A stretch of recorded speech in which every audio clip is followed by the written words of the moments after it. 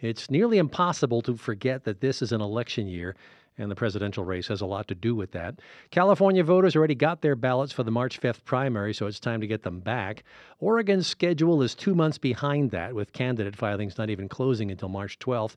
We'll check in with Klamath County's clerk. Rochelle Long deals with election information like any election official and has chosen to face it with a misinformation mythbuster webpage to guide people to the facts under law. Rochelle Long, welcome back to the Jefferson Exchange. Thank you. I would guess, since we're 12 days away from the filing deadline, that you're in a somewhat more quiet period at the moment, but tell us, how are things? Yeah, it is pretty quiet right now. It's the lull before the storm. All right, so do things ramp up considerably after March 12th? They do, yeah. We have a lot of deadlines, statutory deadlines we have to meet, so. And then how soon do you have to get like ballot formats prepared and all that stuff after the filings are in? We start right away after the filings are in because we have to send out our military and overseas voter ballots, and those are mailed April 6th. And so we start designing and proofing right away. We spend weeks proofing the ballots.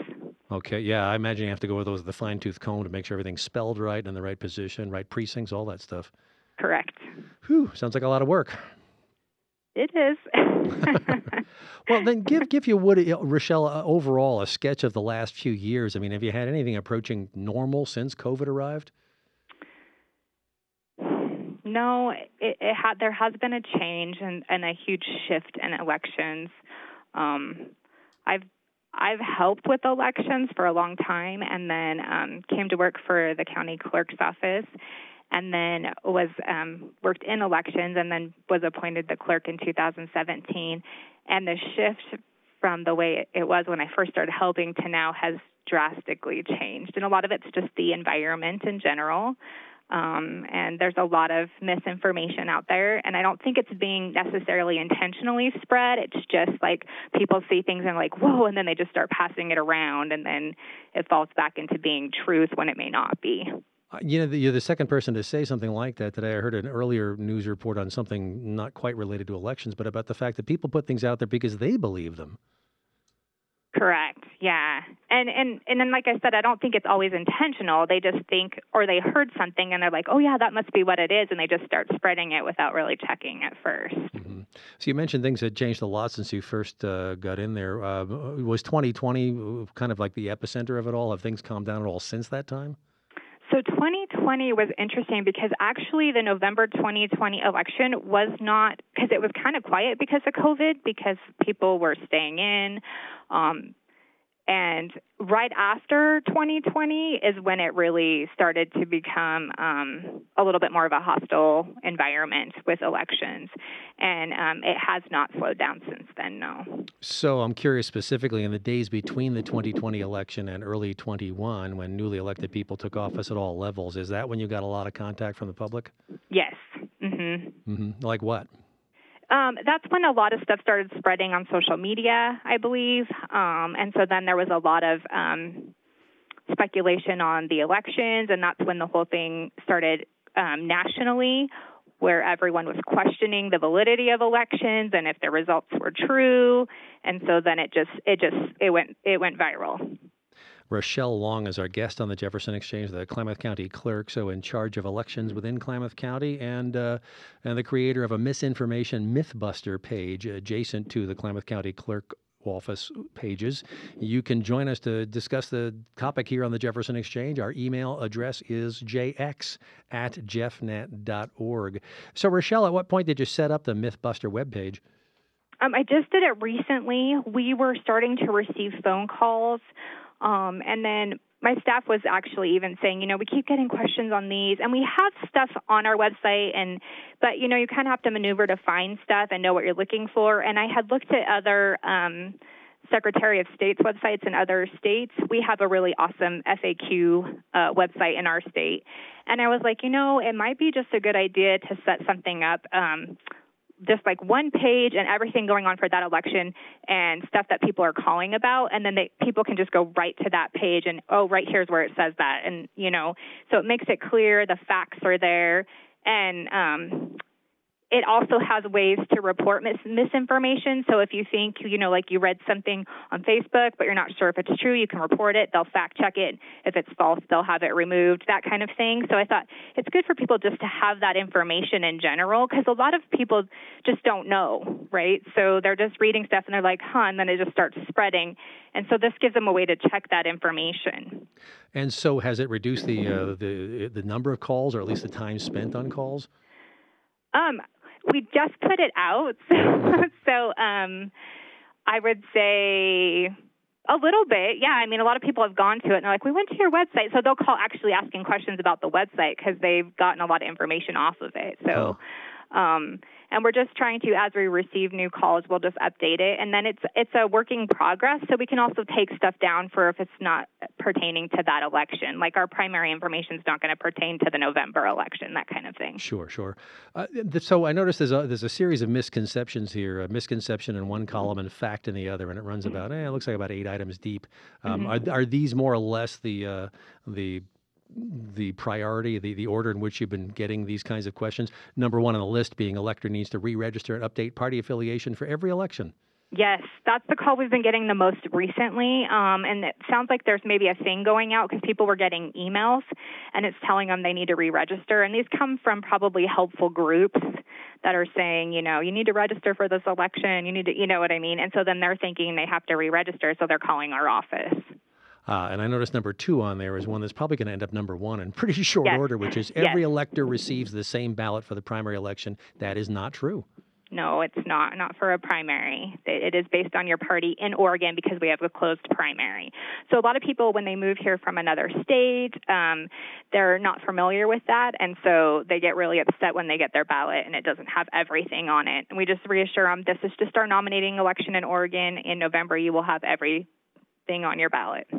So with the people who are getting registered now automatically when they get driver's licenses, and they are automatically registered, not affiliated with any party, are you getting a fair number of calls from that group?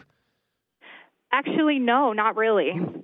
Yeah, because they are notified, and so they have 21 days to opt out or also pick a party, and then they still can always, if they get the notification card, we'll send them a notification card as soon as we receive their registration. It'll say non-affiliated on there, and they can always change that if they would like to.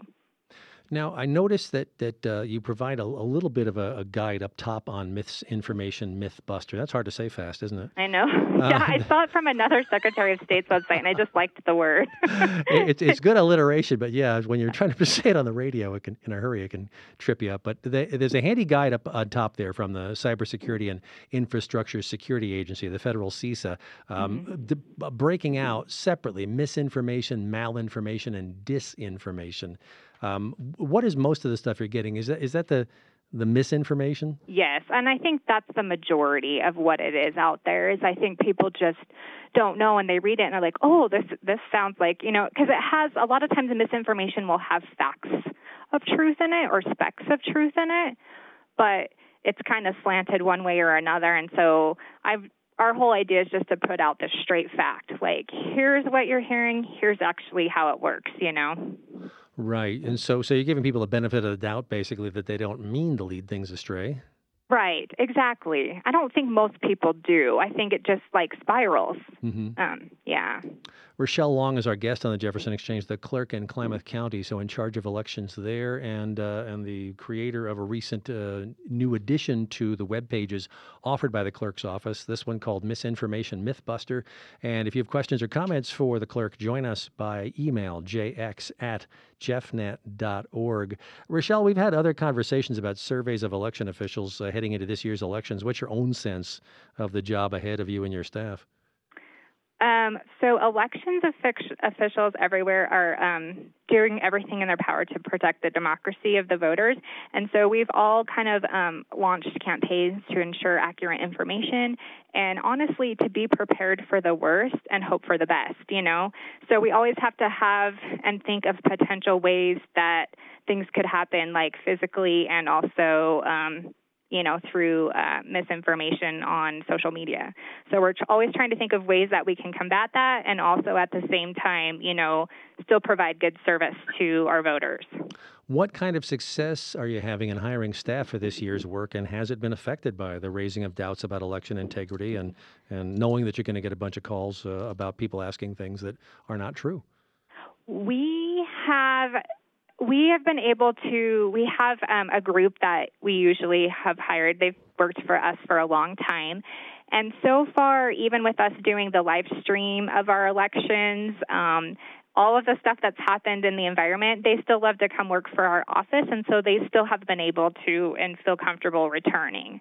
I haven't seen them not be comfortable yet, and I tell them to tell me if they are, But so far, we have been lucky in our county where they are willing to come in still and work the election for us. Okay, good. So, people willing to do the work. It's, it sounds like it's hard in some places for sure. Yes, yeah. Well, let me go down the list of misconceptions that you provide on the Misinformation Mythbuster page, because we talked about the top two, but then number 3 is one that I've also heard a lot about the when the sheriff's race is won, and it can be won in the primary election. That's the misconception. Correct, and I think that's because if a sheriff candidate gets the majority of the votes in the primary, they go on to the November by themselves. But people just think, they automatically won, But they actually, in the Oregon Constitution, have to be elected in the November election. But, for example, other nonpartisan positions, if you win the 50% plus one, and there's just 2 of you in the primary in May, you are elected then, right? That is correct. Mm-hmm. Okay, there's the confusion. So races other than sheriff, that is true, but not for sheriff. Correct. Okay. Correct, yeah. And this is where it could get confusing, too. So we try to put this stuff up there if it affects our county, but if there's a vacancy. Mm-hmm. So if there's a vacancy, no matter what, the office, if it's non-affiliated even, it has to be elected in the general election. Okay, the next one on the list is election results are final 8 p.m. election night. Obviously not, because the election has to be certified and there's more ballots that could come in later. I'm curious about the next one, though. The appointed county clerk is not under Secretary of State direction. That's the misconception, you say. Mm-hmm. There's been a lot of things going around and floating about, if a county clerk's appointed, then they don't have to follow the Secretary of State's rules or direction. They can just follow what the county wants them to do, and that's not true. It is governed by the Secretary of State. We have an email question here from Gary, no town given, asks, what is the mechanism by which you can detect a voter who may also try to vote in another state? The mechanism? Mm-hmm.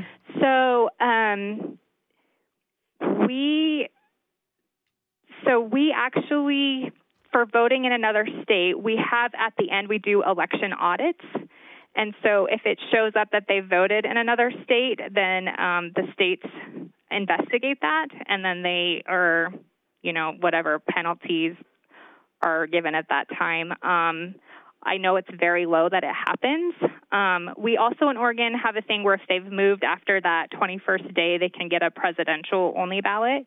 And so before we'll even count that ballot, we have to call where they lived before and just make sure nothing's ever been processed there or that they voted there for a presidential election. I mean, there's a lot of research involved in that. Is Oregon part of ERIC, the Electronic Registration Information Center? It is. Okay, so there's already a place where you can cross-check with each other there. There, we also, yes, that's probably the main one, and then that's probably, I would say that's the main one. Okay, and then the next misconception on the list is the tally of ballots allows for elections to be hand-counted, and you're saying that is also a misconception. Yes.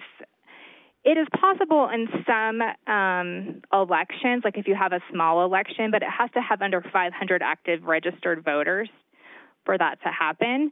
And people have disputed the directive that we received on that. However, if we don't follow a directive as a county clerk, city recorder, city clerk, we can be sued and compelled to follow that directive. Mm-hmm. All righty. So not much time left here. I'm looking at the other things, the misconceptions here. The final one is Klamath County uses Dominion, and that is not true. Yes. No county in Oregon uses Dominion. We all use Clear Ballot, ES&S, and HART, and that's one of the things that we keep getting asked, and we don't use Dominion, although I'm not saying there's anything wrong with Dominion. We just don't use it in our county. All right, so a lot of information on that website, the Misinformation Mythbuster from the Klamath County Clerk's Office, and links to, as Rochelle already reported, to report things that you see wrong on Facebook, Instagram, LinkedIn, and Twitter. It's quite a resource. Rochelle Long, thanks for putting it up, and thanks for joining us to talk about it on the Jefferson Exchange. Thank you for having me. Have a nice day. You too, and best of luck with the elections to you and everybody who works in elections.